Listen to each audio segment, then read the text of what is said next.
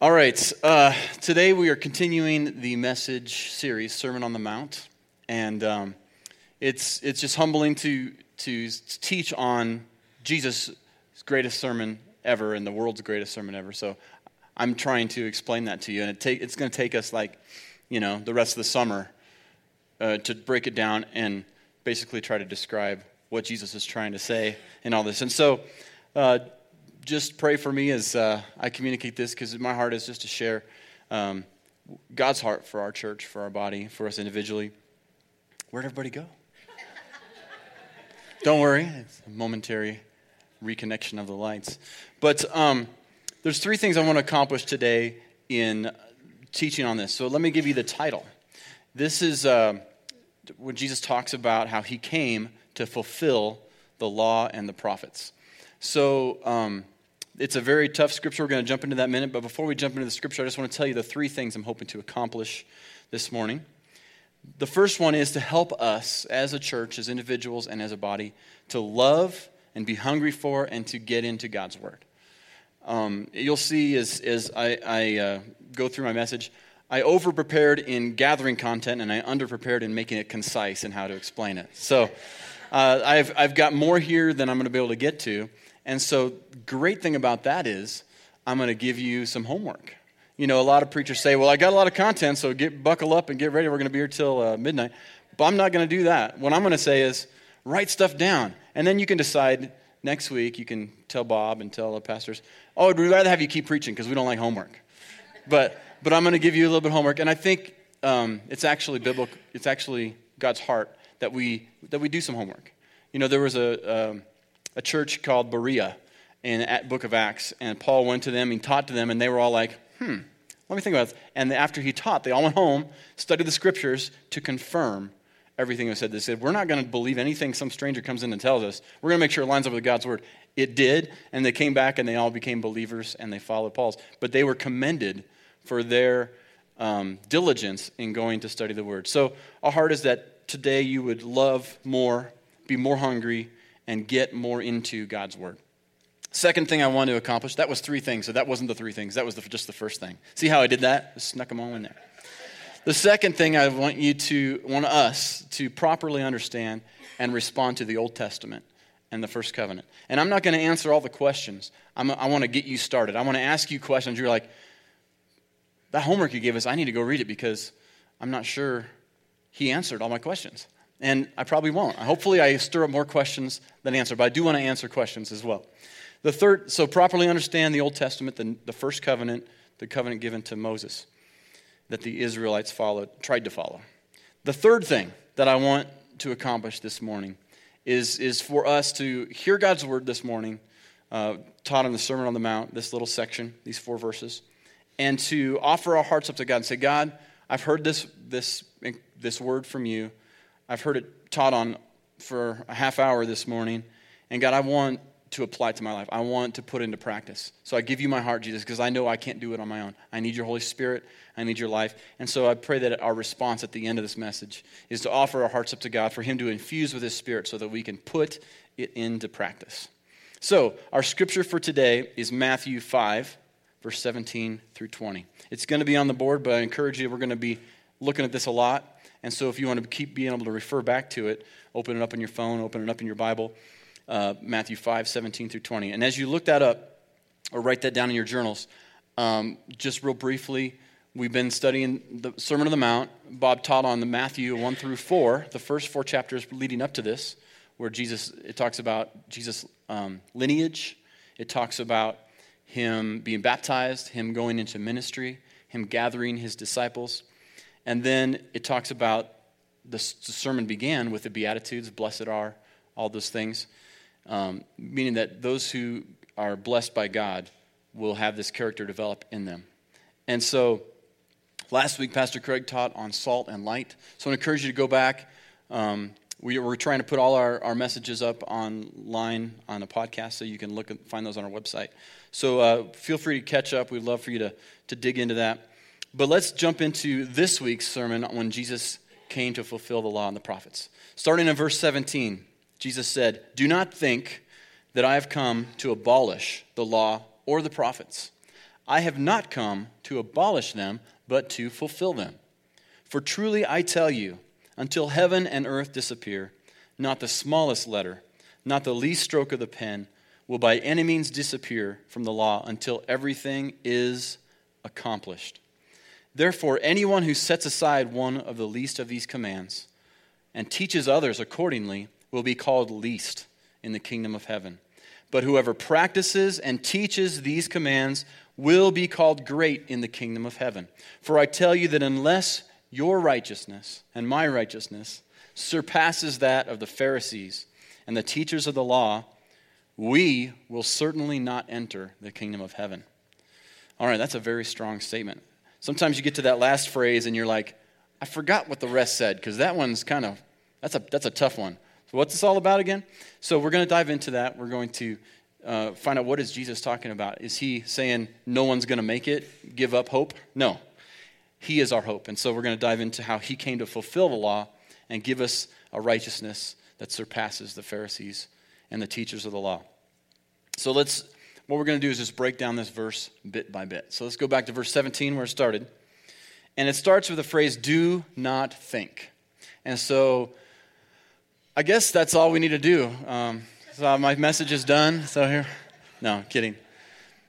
Do not think that I have come to abolish the law or the prophets. So that's where I want to start with that phrase. Do not think I have come to abolish the law or the prophets. So apparently Jesus knew that some people were thinking this.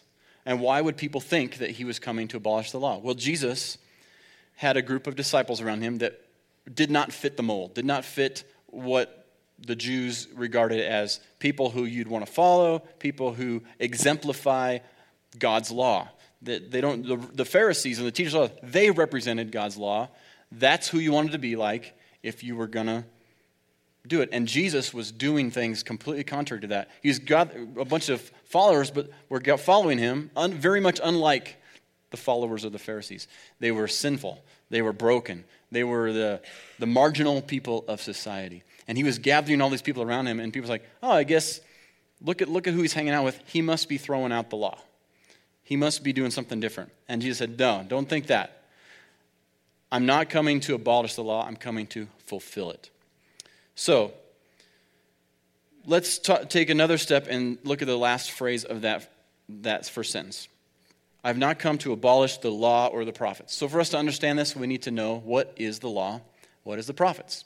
So most of us have heard, if you don't know, the law refers to the Torah, which is the first 5 books of the Bible. Genesis, Exodus, Leviticus, Numbers, Deuteronomy.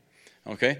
So and that's where God's rules, that's where the 10 Commandments are, and that's where the story of creation all the way through Exodus, and as the people enter into the promised land, or prepare to enter the promised land. And then the prophets, we think of that as, well, Isaiah, Jeremiah, Ezekiel, and then there's 12 more or 13 more minor prophets. Those are the prophets. But when they say prophets is referring to the whole Old Testament, every other book other than the law, because everyone who hears from God and then shares that with someone else is a prophet. We think of a prophet as someone who says, the world's going to end in 17 days, and if you buy gold, you're going to be set. And you have a good time. No, a prophet, that's a prophecy, and prophecies are fulfilled, so that makes sense. But a prophet is a more general term. It's someone who hears from God on behalf. God's saying, hey, I'm going to tell you something, I want you to tell everybody else. And so in that sense, we all, in the New Testament says, we should all desire to be prophetic. We should all desire to hear from God, something that he wants to share others. And that's how we become good teachers, is we hear from God, we hear from his word, we hear from the Holy Spirit, and we share it with others. And so the law and the prophets is the whole Old Testament. So before I say any more about this, there's an amazing video I want to show you. There's a whole video series about this on YouTube, on their website, and it's incredible. So I'm going to move this out of the way and allow you to watch this video, and it'll describe things very quickly, so pay attention. Buckle up.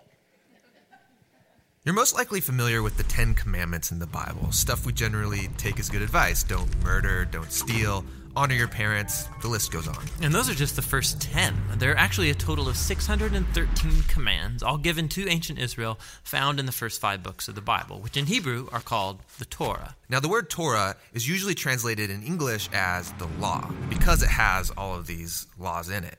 And as you read through them, you wonder, am I supposed to obey some of these, all of these? I mean, what's the purpose of the law? Well, that translation is kind of confusing because while the Torah has laws in it, the book itself is fundamentally a story about how God is creating new kinds of people who are fully able to love God and love others. And when Jesus taught about the Torah, he said that he was bringing that story to its fulfillment. So walk me through the story and how it's fulfilled. So the story begins with God creating humanity who rebels. And God chooses Abraham to bless all of the nations through his family, who end up in slavery down in Egypt, and so God rescues them. Then at Mount Sinai, God makes a covenant with Israel, like an agreement. And all of the laws that Moses gives to Israel are the terms of that agreement. They're like a constitution. And so some of the laws, they're about rituals and customs that set Israel apart from the nations. Other laws are about social justice or morality. And by following these, Israel would show the other nations what God is like. Okay, so the rest of the Torah is just the complete list of laws that Moses gives Israel? No, the rest of the Torah just continues the story. And the 613 commands are only a selection from that original constitution. And even these have been broken up and placed at strategic points within the story. Now pay attention, because you'll see a really clear pattern. Moses gives the first laws to Israel. Yeah, don't worship other gods, don't make idols. And then right after that, there's a story of Israel breaking those very laws. Yeah, they worship the golden calf. And so Moses gives some more laws, and then you get more stories of rebellion. Some more laws, rebellion again, some more laws, more rebellion, and you start to see the point. Right, no matter how many laws, they're just going to continue to rebel. So at the conclusion of the Torah's story, Moses gives this final speech to Israel as they prepare to go into their new home. And he tells them, you guys, I know that you're not going to follow all of God's laws. You've proven to me that you're incapable. And Moses says the problem is that their hearts are hard and that they're going to need new, transformed hearts if they're ever going to truly follow God's law. And he was right. I mean, the story goes on to recount Israel's total failure. They go into the land, they break all the laws. Right. Now, the next section of books in the Jewish tradition are the 15 books of the prophets, and they reflect back on the story. For example, Ezekiel, he said that if Israel was ever going to obey the law, God's Spirit would have to transform their hard hearts into soft hearts. And Jeremiah said that's when obedience to God's commands wouldn't feel like a duty, but they would be written deep in their hearts. And Isaiah, he promised a future leader, Israel's Messiah, who will lead all of the people in obedience to the law. Now, in Jewish tradition, all of these books together are called the prophets, even the historical books, because they're continuing the story told from the perspective of the prophets. Okay, so we have the law and the prophets, and they're telling one connected story about God's desire to bless the whole world through a people, Israel, who it turns out needs a new heart. Yes, and Jesus saw himself as continuing that story. So he agreed with the law and the prophets when he taught that it's out of the human heart that come the most ugly parts of human nature. It's like the default setting of our hearts is opposed to God's law. But Jesus also said that he came to solve that problem, and in his words, to fulfill the law. So what does he mean there, to fulfill the law? Well, first he said that the demand of all of the laws in the Torah could be fulfilled by what he called the Great Command, that we are to love God and to love others. So that seems pretty easy. I mean, we all want to love. Well, we think we want to love. But Jesus showed how love is far more demanding than we realize. So he quotes the law, do not murder. And he says, yes, not killing someone is a very loving thing to do. But then he also says that when you treat someone with disrespect or when you nurse resentment against them, you're also violating God's moral ideal because you're not treating that person with love. And so Jesus said true love ought to extend even to our own enemies. So even though this command seems very simple, Jesus showed how our hearts are not currently equipped to fulfill even this basic command of God to love others. And that's kind of a downer. But where Israel failed, Jesus brought this story to its fulfillment. As Israel's Messiah, he fully loved God and others, and he showed all of the nations what God is truly like. He did this through his acts of compassion and mercy, and ultimately by loving his enemies even unto death. And after his resurrection, he told his followers that he would send God's Spirit to transform their hearts so that they could follow him and fulfill the purpose of the law, to love God and to love their neighbor. So this fulfills the story of the law and the prophets, or in the words of the Apostle Paul, the one who loves fulfills the law. Good stuff, right? So that is the Bible Project. Write that down if you have a moment, or type in your phone, or go ahead and go on Safari on your phone and look it up right now, and then you can have that in your history to refer back to. Because as I said, my first point is I want us as a church to hunger for the law. Sometimes we get into the Bible and we're a little confused, and there's big chunks of stuff that we don't quite understand, and so we just we give up. And I've been in that place. Just want to encourage you to use that as a tool. They have tons of videos that as you're reading the Bible, you can watch a video about what you read, and it'll concisely say, okay, this is what it's talking about in a way that's very clear. And so that kind of summed up my message, so now I can dive into more of the stuff that I over-prepared for. But let's go back to our verse. We just finished saying, do not think that I've come to abolish the law of the prophets, but then it continues to say, for truly, I tell you, or he actually said, but I have come to fulfill them. But to fulfill them. So what is abolish and fulfill? Abolish is to do away with. And fulfill means to complete. Now some people have translated that to say that Jesus came to fulfill the law, but once it's fulfilled, it's completed, and we no longer need to think about it. We can put it aside. Now that's not really the meaning of that word. To fulfill it, let's say you each had a glass of water, and it represented the old covenant. And you needed a full glass to really get the amount of nutrition and moisture your body needs, right? And so I come along representing Jesus, and I fill the rest of your glass, and you're like, wonderful, that's great. And then on our way out, we all set those full glasses at the door, and we leave unsatisfied. We didn't partake of it.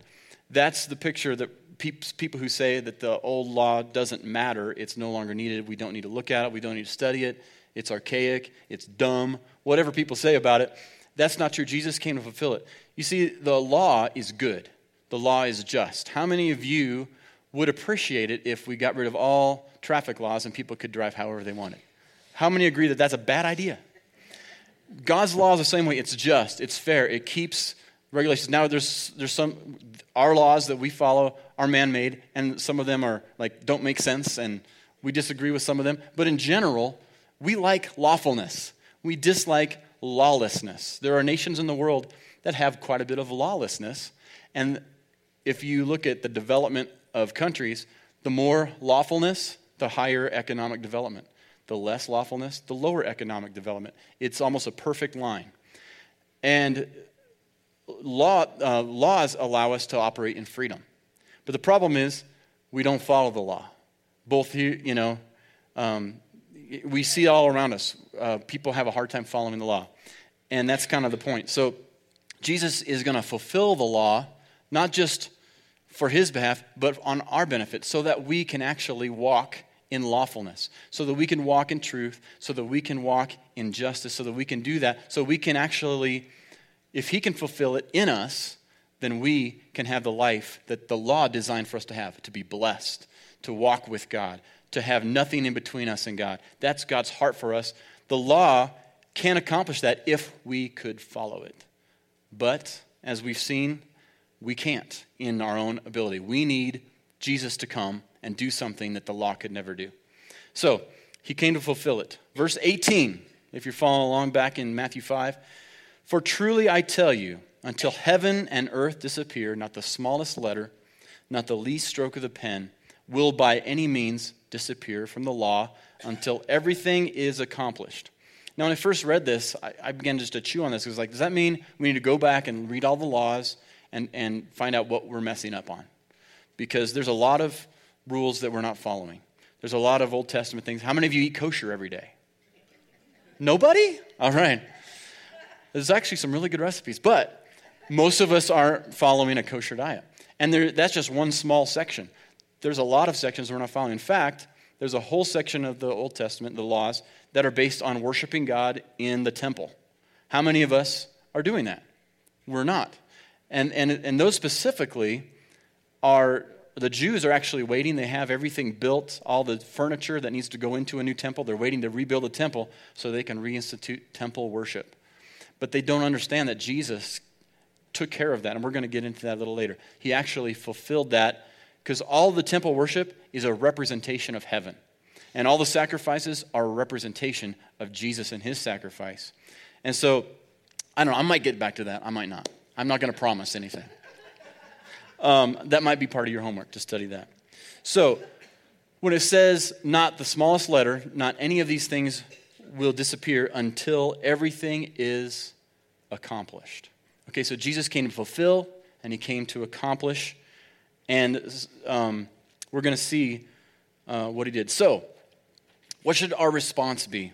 How do we respond then to the Old Testament, to God's Word? Well, I'm going to read to you a section in Exodus that is actually right at the beginning of where he goes into a lot of the very first time he read the law. When he came down, Moses came down with the law.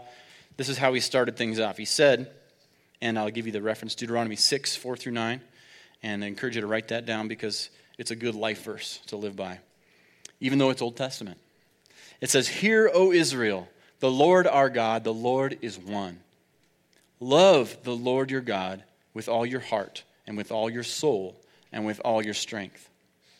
These commandments that I give you today are to be on your hearts. Impress them on your children. Talk about them when you sit at home and when you walk along the road, when you lie down and when you get up. Tie them as symbols on your hands. Bind them on your foreheads. Write them on the door frames of your houses and on your gates." Hobby Lobby's made this really easy for us. There's all kinds of decorations with Scripture. So we now know that God has said, go ahead and put some in your budget to over each month, start filling your house. It's a joke, but you know what? How many of you know if it's there, you rigged it, and it becomes a part of your thing? So there's a reason why God did this. And in the Old Testament, there were so many rules, there's so much stuff that they needed to remember so that they could do their very best to fulfill the law, that if they didn't put this around them all the time, they were going to forget. And guess what? They did forget, and they didn't follow. But in the same way, our response should be the same, except that we have God's help. So we still should love the Lord with all our heart. We still should talk about these commandments to our children and talk about them. So, but in my upbringing, and probably a lot of us growing up in the church, and we said, well, the Old Testament, that's done away with. There's a new covenant. Don't got to worry about it. By just kind of saying, it's kind of a meh attitude, right? Whatever. Then we don't really know what Jesus fulfilled. We don't really understand what he accomplished if we don't know what the law was. And so it's important for us also to study the law. It's important for us to know the power of the law. And so I'm just going to tell you a personal story from our experience of how this has been affecting us recently. As many of you know, we have 3 kids, 13, 14, 15.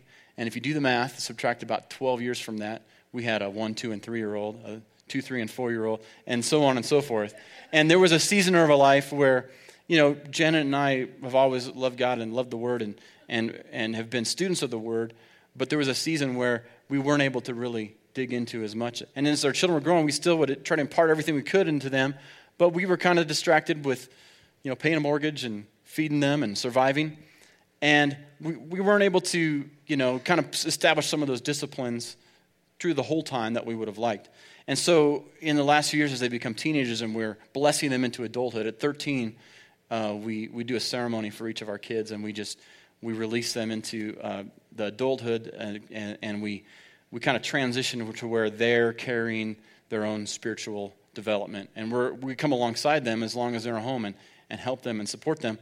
But we're now that they're all at that stage of life, what can we do as a family to support them and help them have the right foundation? And so we tried different things, but then in November we really started getting motivated, and we started to decide as a family, let's read the whole Bible through in a year. And so 4 months into it, I'm proud to say that we're 3 months along in our journey. So we're only a month behind, and a year is not a magic number, but we're going to, before they leave our house, in the next 2 years, our oldest, we're going to get through it. And that's going to be awesome because we're going to make it through and as a family read the whole Bible, discuss it. And what that's going to do is give them a foundation to say, yeah, I've read it all, and now I know what Jesus accomplished. I know what he did. And so we're really enjoying that. And right now, most of us are somewhere between Exodus and Judges because we're at different parts of the journey. We're trying to bring it together. But I've been reading the law. And it's the first time I really read through it, I think, all the way through without skipping genealogies and different things. And as I read it, I'm not then starting to follow all the rules and become kosher and all those things. But I'm starting to identify, wow, Jesus fulfilled that. And that's why Jesus said this. And I'm seeing all the stuff he referred back to and all the things, and it's coming to life for me. And our whole family is having those experiences. When I see our kids commenting each day as they read, we'll see little sparks of like, man, they're getting it. They're absorbing God's word, and it's coming to life for them. And so that is what's happening in our family. And I want to encourage you as whether you decide, hey, that's a great plan, we'll follow that, or whatever God puts on your heart for you and your family to do. I want to encourage you to do that because we are all teachers. Some people say, well, okay, you're a pastor or you're a seminary professor or whatever. Those are the people who are the teachers, and we all will come to church and we'll listen to the teachers, and then we'll do what they say. Well, I hope that doesn't excite you. I hope you're like, I want to study, I want to learn, because we all teach. People see our lives and they learn a lesson. That makes us a teacher. And so we're let me read the next verse. Verse 19. Therefore, anyone who sets aside one of the least of these commands and teaches others accordingly, how do you teach them? By your actions. Will be called least in the kingdom of heaven. And then the second half of that is whoever teaches people to practices and teaches these will be called greatest. So, if we're all teaching, then we need to be good students, because someone who hasn't studied is probably not going to be an effective teacher. Someone who has studied is going to have something to share. You're either proactive or you're inactive in your preparation for the teaching that you do. And so for me, that convicts me because I'm seeing my kids as teenagers. I'm like, okay, I've got a lot to teach them in the next few years before they leave our house. And so that motivates me to study. But it's a little overwhelming when we say, well, this is a pretty big book, and we're all busy, just like we shared our story. You're all in your own situation of, we don't have all margin to quit our jobs and become seminary students. Unless anybody, there might be a couple of you out there. But the point is, how are we going to do this? Well, I've got good news for you, and they said it on this verse in Matthew 22. I don't think this is in your notes, so you might want to write this down. Matthew 22, 37 through 39, Jesus, a Pharisee comes up to him and says, Jesus, what are the greatest commandments? And Jesus replied in verse 37, love the Lord your God with all your heart, with all your soul, and with all your mind. Now, didn't we just read that in the law? So Jesus didn't come up with that. He's actually quoting the law. So he's come to fulfill that. He didn't come up with a new idea. He's quoting from the scripture. This is the first and greatest commandment. The second is like it. Love your neighbor as yourself. Now that is actually found in Leviticus. So he's quoting another law from Leviticus. He's fulfilling the laws. But this is really cool, verse 40. All the law and the prophets hang on these two commandments. That's great news. So we can throw out the old. We don't need it anymore. No, we still want to study it so that we see what Jesus fulfills. So, I want to give you an example of somebody in the Bible, King Josiah, who saw himself and he saw the people around him were in a place where they had been setting aside, just like verse 19 says, therefore anyone who sets aside one of the least of these commandments and teaches others accordingly will be called least. He saw that they were setting aside God's word. So, let's read this story. This is 2 Kings chapter 22 and 23. And again, I'm just going to read some excerpts, but I want to encourage you to read this whole story because it is incredible. Josiah was 8 years old when he became king. He was the second to last king before Judah, which was the last of Israel that was remaining in the Promised Land, were sent to captivity by Nebuchadnezzar and the Babylonians. So he's second to last king. It says in verse 2 that he did what was right in the eyes of the Lord and followed completely the ways of his father David, not turning aside to the right or the left. So let me just tell the story in a nutshell, just for the sake of time. So, as you know, David was the first. There was Saul, and then he was rejected as king because he didn't follow God's commands. And David came along, was anointed king. And David conquered a bunch of stuff, established the kingdom. Things were going well. And he's like, I want to build a temple. And God said, no, that's for your son to do. Solomon then built a temple, had a wonderful reign. But then in the last quarter of his reign, or the last 8 years, he began to follow the gods of his wives. And for his wives, he decided to build little worship places in Jerusalem so his wives could worship their gods. Very thoughtful, right? But very much against God's commands. And they led Solomon astray, and he began to worship these idols. Now we have then Josiah's 300 years later. So there were good kings, bad kings, good kings, bad kings. And it's an amazing story, just as we saw. But of all the good kings in between the bad kings, none of them had torn down those high places in Jerusalem near the temple that all that time that kept leading the people astray. So for 300 years of all the kings of Judah, they left these high places so that there was always the option to go back. And so Josiah, in the 18th year of his reign, he's 26 years old, and he's wanting to make some changes. He's like, something needs to happen. So he sent some people to the temple because it was in disrepair. They were not following temple worship at that time. And they cleaned it out, and one of the guys came back and said, Josiah, look, I found the book of the law.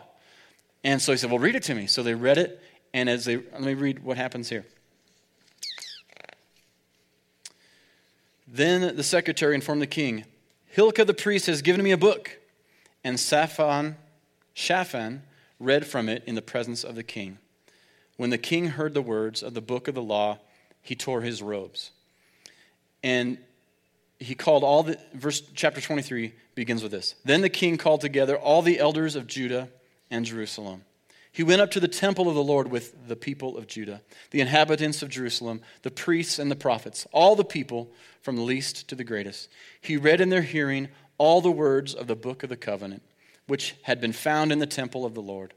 The king stood by the pillar and renewed the covenant in the presence of the Lord, to follow the Lord and keep his commands, statutes, and decrees with all his heart and all his soul, thus confirming the words of the covenant written in the book.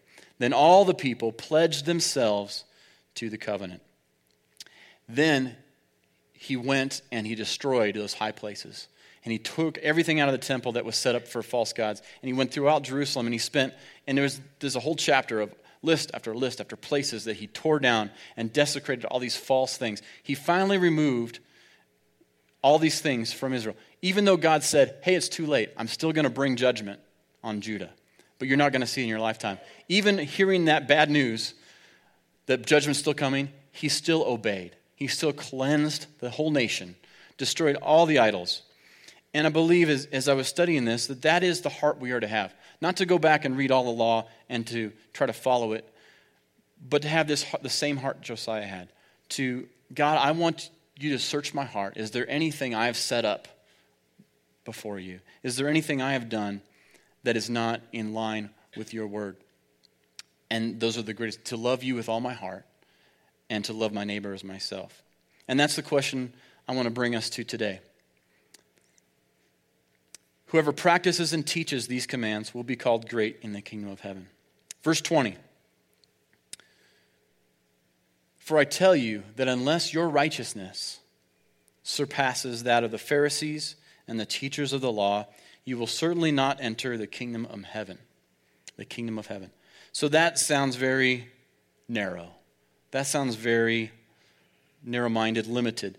And it is, because there is only one way. Jesus said, I am the way, I am the truth, I am the life. No one comes to the Father except through me. See, the Pharisees and the teachers of the law rejected Jesus. He was the one way to enter the kingdom. And so Jesus brings a righteousness apart from the law. And so it's homework time. All right? So I want you to make note of these scriptures. This is, because I studied this and I brought up a question and I haven't completely answered it. But Paul spent most of his time in the New Testament answering this question.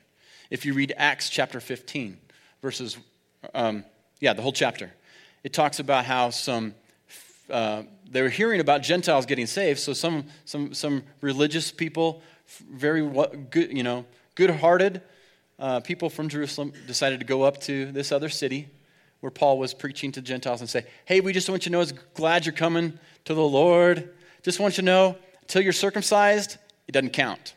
You got to start following the law, then you can be saved. And Paul got angry, and so he and Barnabas went down and they said, this isn't right. Why are you asking us to follow the law? Jesus fulfilled the law. So he's not saying that the law isn't good and that it didn't have a purpose. He's saying Jesus fulfilled that. So I'll let you read the rest. Hopefully you're intrigued. Then Paul in Romans chapter 2 and 3 explains the law and grace and what we must do to inherit eternal life, to enter the kingdom of heaven. Galatians is a story of a whole church in Galatia where Paul had preached the gospel. Another city that people had come into, again, the same mindset. Hey, guys, we need to start following these rules because we're just not doing a good enough job unless we follow the rules. And he's saying, don't do it. It was for freedom. Christ set us free. Don't then be in bondage to a yoke of slavery again. So read Galatians, the whole book. Finally, I want to conclude in the book of Hebrews, 7 through 10. And this is where, and I talked last time I spoke during our series on the Stations of the Cross, I talked about Jesus being the high priest, how when they stripped him of his garments, the garments that they took from him were the same kind of garments that a high priest would wear, the undergarment. And the point of that is that Jesus was our high priest. And he, through his own blood, instead of all these animal sacrifices in the temple that represented heaven, he took his own blood as high priest. He went to heaven. He laid it on the altar before God, and God said, that's what I've been waiting for. That's what I wanted to see. You have fulfilled the law. You have fulfilled it all. And so now there's no more need for animal sacrifice. The blood of Jesus has been shed. And that's why at communion we celebrate with the wine that represents the blood of Jesus, the new covenant. No more does blood need to be shed. And we remember that. We partake of the bread to remember his broken body for us. So, in conclusion, as the worship team comes up, Jesus is our high priest, and he fulfilled the law by being the true high priest, laying his own life down on the true altar of heaven. And that's what Hebrews 7, 8, 9, and 10 explains so well. And I wish I could read it all to you right now. I want to encourage you to read that, because when I read that, I'm like, I just need to read this. I don't need to preach. I just need to read this. So please, please, please, take some time to read that and understand it for yourself. But Jesus brings a righteousness that surpasses the Pharisees. In Jeremiah 23, verse 5 and 6, I don't believe this is in your notes either, God actually calls and names himself our righteousness Savior. It says in Jeremiah 23, the days are coming, declares the Lord, when I will raise up from David a righteous branch, a king who will reign wisely and do what is just and right in the land. In his days, Judah will be saved and Israel will live in safety. This is the name by which he will be called, the Lord our righteousness. So this is hundreds of years before Jesus came. They proclaimed that Jesus would be our righteousness. We need to clothe ourselves in Jesus. And so in response, we're going to sing a song to Jesus. I want to encourage you to learn this song and to sing along with it. And as I've heard the song in the past, and it hadn't resonated with me because I really didn't have a connection to it. But as I listened to it, as I was going through the set list, I listened to the verses, and it talks about God turning our gray and our our drabness and bringing it to color and bringing it to life. And God showed me as I was just listening to that, as I was studying this, the law, the Old Covenant and the New Covenant. The Old Covenant, it's black and white, like literally, right? I don't need that anymore. It's black and white, but when we bring our hearts to God and say, God, I want to follow you. I want to love you with all my heart, with all my soul, with all my mind and strength. His Holy Spirit enters us as we come with that heart, and he fills us and he brings it to life. It's just like the Wizard of Oz when they land in Oz and it goes from black and white to color. It's just a little example of what God wants to do in our lives. So I want to invite you to stand at this time, and as we respond in communion, as we respond in worship, let's just offer our hearts to the Lord and say, God, will you fulfill the law in me? Will you do what only you can do? Help me to love you with all my heart, soul, mind, and strength. Show me those high places in my heart that you want to tear down. God, let me tear my robes and have a broken heart that you can heal and you can fill with your life. And it's all because of what you did, Jesus. We love you. You are hope. You are righteousness. Clothe us in your righteousness. Clothe us in your love today. In Jesus' name.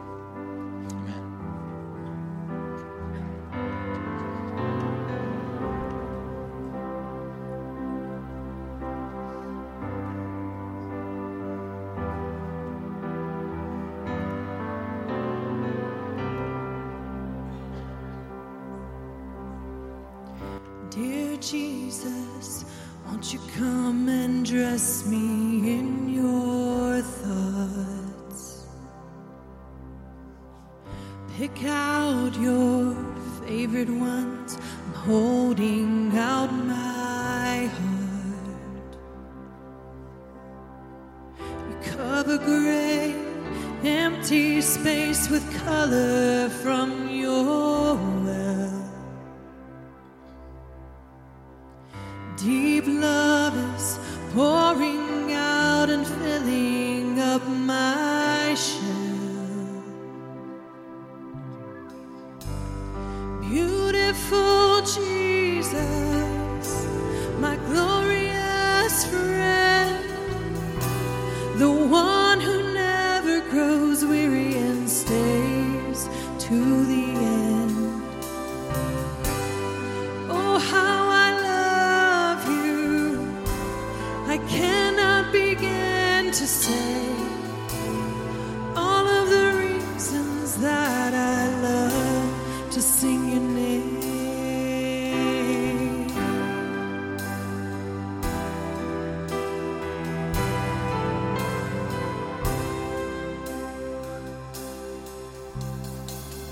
Holy Spirit, won't you come and cover me?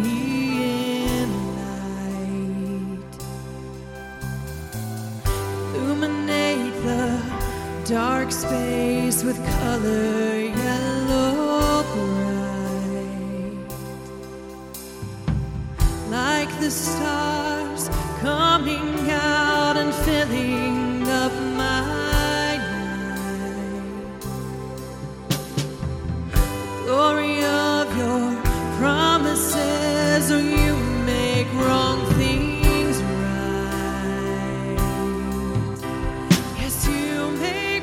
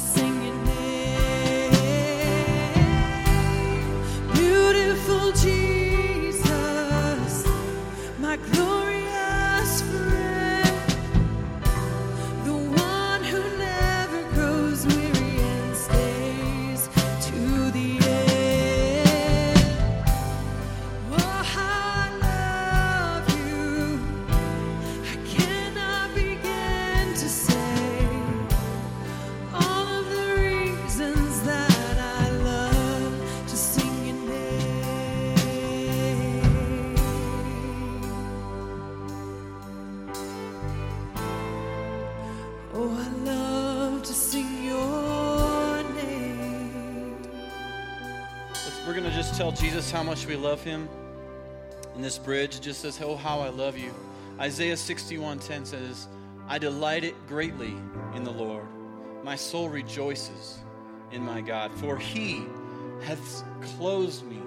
He has clothed me with garments of salvation and arrayed me in a robe of his righteousness.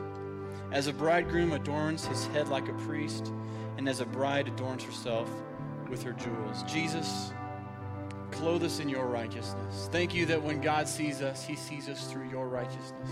Not based on what we've done, but based on your love. God, we stand before you completely loved, completely accepted.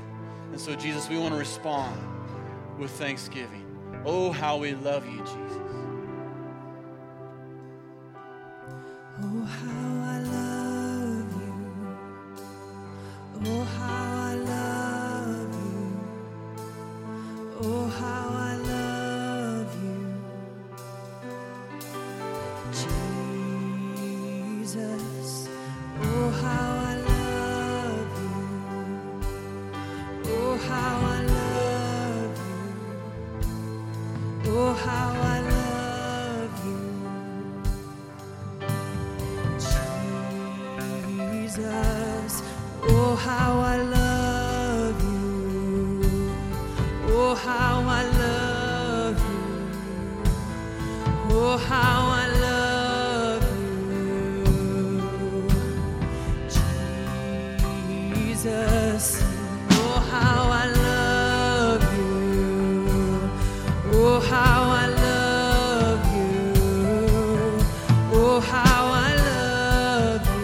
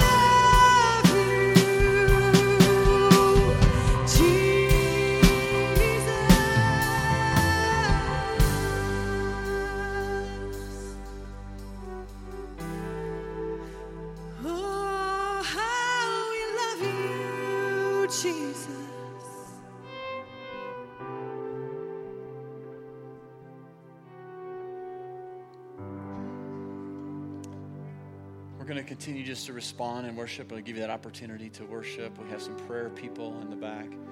So as we just kind of continue to quietly worship in here, please, if you need to go, we want to dismiss you this time. Let's connect with people in the foyer as we just continue to serve God with all our heart, soul, mind, and strength.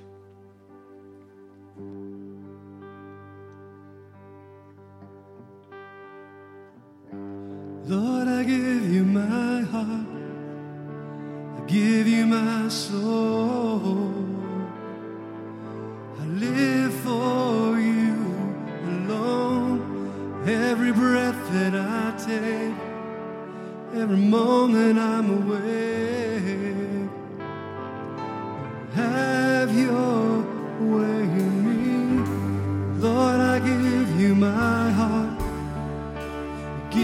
my soul. I live for you alone. Every breath that I take, every moment I'm awake, Lord, have your way in me.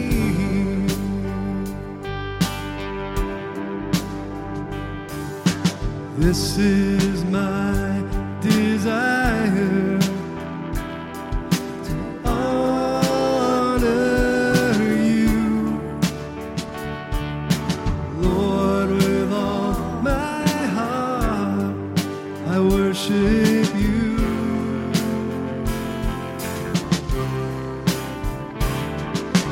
All I have within me,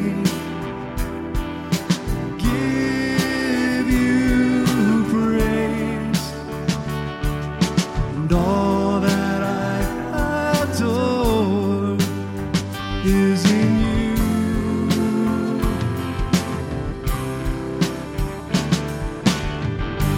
Lord, I give you my heart, I give you my soul.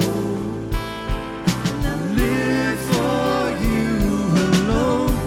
Every breath that I take, every moment I'm awake, Lord, have your way in me. Lord, I give you my heart, I give you my soul. I live for you alone.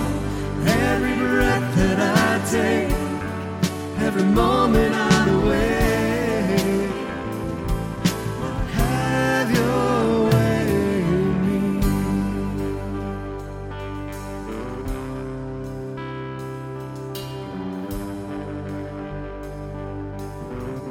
So this is my desire.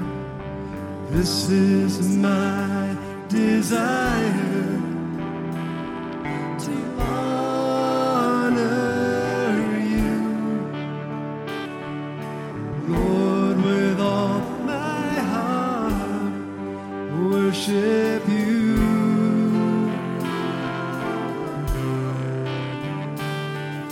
And all I have within me,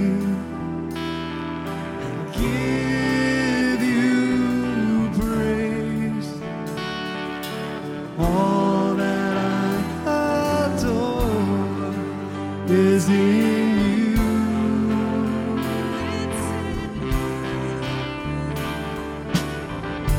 Lord, I give you my heart, I give you my soul. I live for you alone. Every breath that I take, every moment I'm awake, Lord, have your way in me. Lord, I give you my heart, give you my soul. I live for you alone. Every breath that I take, every moment I'm awake, Lord, have your way in me. Have your way, Lord, have your way in me, oh God.